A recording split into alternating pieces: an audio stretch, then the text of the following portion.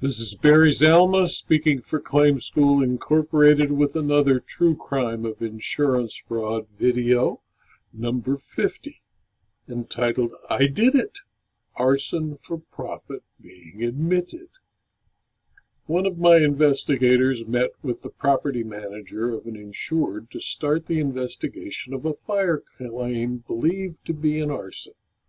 Since he was just starting his investigation with a walk through the burned-out shell, the investigator was making conversation with the property manager. "Steve, how long have you managed this property?" "About 6 months," Steve replied. "It seems," the investigator said, "the fire started here on the service porch where the damage is most severe. Do you know how it started?" "Sure," the manager replied with confidence and no sign of concern. "I pulled a mattress off one of the beds stacked up against the wall by the service porch and lit it with a Bic lighter. Once it was burning well, I left and drove 4 blocks away and came back in time to see the flames coming from the building. I heard sirens, so I just drove home." "Why did you do that?" the investigator asked, incredulous and trying to stay calm. "The owner asked me to burn the building and said he would pay me 10% of whatever he got from the insurance company. When are you going to pay him? I sure could use the money." The investigator then asked for permission to record a statement of Steve. As the property manager repeated his story on the tape, the investigator held his breath and tried not to look shocked. He had the statement transcribed, and the next day the property manager, trying to be helpful, returned to the investigator's office and read and signed under penalty of perjury the transcribed statement.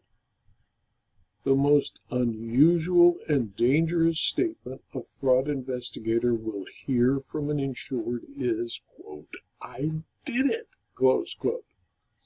The professional fraud investigator knows that it is improbable that anyone would ever admit to a crime when faced with such an unlikely occurrence. The prudent investigator will remain skeptical, because Steve had admitted to a crime that would probably put him in prison for 5 years. Insurance fraud is usually a stealthy crime. It is most often committed by intelligent people who plan their crime well. They know that the best means of hiding a fraudulent claim is to admit everything surrounding the claim except the fraud itself. I worked as a fraud investigator and lawyer for 25 years before I obtained my first unsolicited confession. That confession caused me to work doubly hard to verify the statement, corroborate everything told to me, and determine that it was truthful. An insurer, bound by the covenant of good faith and fair dealing, cannot safely use a confession of a person who reports he conspired with the insured to commit a fraudulent claim without first obtaining independent corroboration. Corroboration must take the form of statements of independent witnesses who lend credibility to the confession. There are usually only 3 reasons why a person will confess to a crime. 1, guilt and a need to cleanse one's soul. 2, knowledge that the crime has been solved and a confession might result in a more lenient sentence. Or 3, spite. The confession is a method to cause harm, either financial or criminal prosecution, to a perceived enemy. The investigator of the arson case was experienced. He knew better than to accept a confession, even one given under oath. The sworn statement was only usable to defeat the claim if it could be corroborated, and if the corroboration established that it was a fire set on behalf of the insured with the insured's knowledge and the insured's intent to defraud the insurer. Without corroboration, it's useless.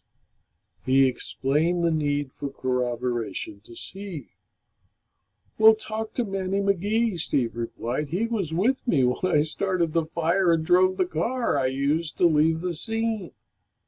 When questioned, Manny McGee confirmed Steve's story. "Yes, I was there when Steve set the fire. I thought he had gone nuts. He knew I was on parole and couldn't get involved in any kind of crime. I was so upset with him, I almost made him walk." "Did Steve tell you why he was setting the fire?" "Yeah, he said the owner had promised to let him repair the house. He knew he could make more money if the house was damaged in a fire." "Did Steve tell you anything about the owner?" "Oh, I know the owner. He's a cheap son of a gun. That's why I believed Steve when he told me the owner wanted him to rebuild. He knew Steve wasn't a licensed contractor and would do the job a lot cheaper than a licensed contractor would." "Have any of the owner's other buildings caught fire?" I don't know any of them. The owner is cheap, but he doesn't seem to be dishonest." The investigator, after meeting with Manny, was becoming more confident. He had certainly established with an independent witness that the insured's property manager, Steve, committed the crime of arson. He had not established, however, that Steve set the fire at the request of the insured or as part of an attempt to defraud. The investigator hired by the insurer contacted the insurer and advised it of its obligation to report the confession to the fire department, the Bureau of Alcohol, Tobacco, and Firearms, and the Fraud Division of the Department of Insurance. He requested permission to do further investigation and to retain counsel to examine the insured under oath. The insured granted him permission and authorized him to cooperate fully with the fire department and the ATF.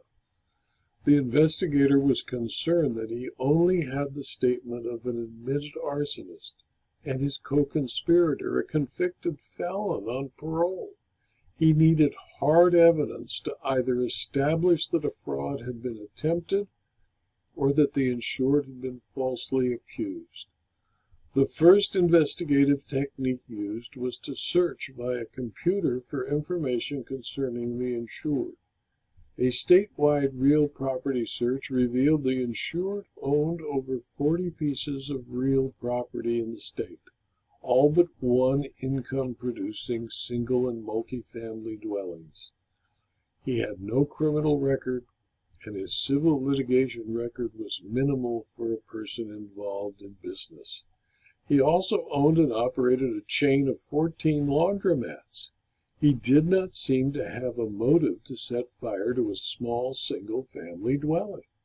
It was time, therefore, to confront the insured with the information that was available to the investigator, to give him the opportunity to refute Steve's accusations.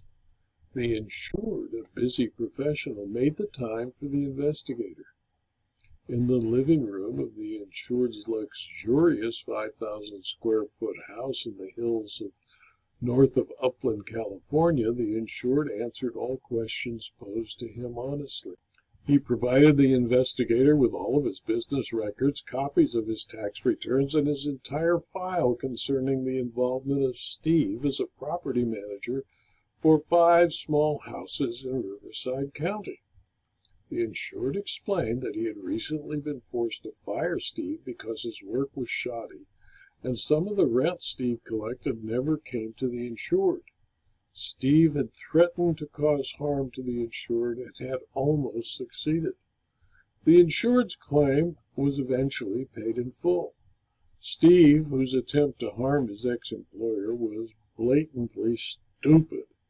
He faced 2 felony charges, 1 arson and/or 2 perjury. His case was evaluated for possible prosecution, and the prosecutor, since he felt no one was harmed since the insured was paid, refused to prosecute. The insurer also authorized counsel to sue Steve to recover the money it paid to the insured. However, after checking Steve's lack of assets, a decision was made not to sue, and the arsonist walked free. And fortunately for the insured, a thorough investigation protected him from having to defend a spurious arson-for-profit claim or insurance fraud claim. This video was adapted from my book, Insurance Fraud Costs Everyone, which is a supplement to my 2-volume book, Insurance Fraud, which are all available as Kindle books and paperbacks from Amazon.com. Thank you for your attention.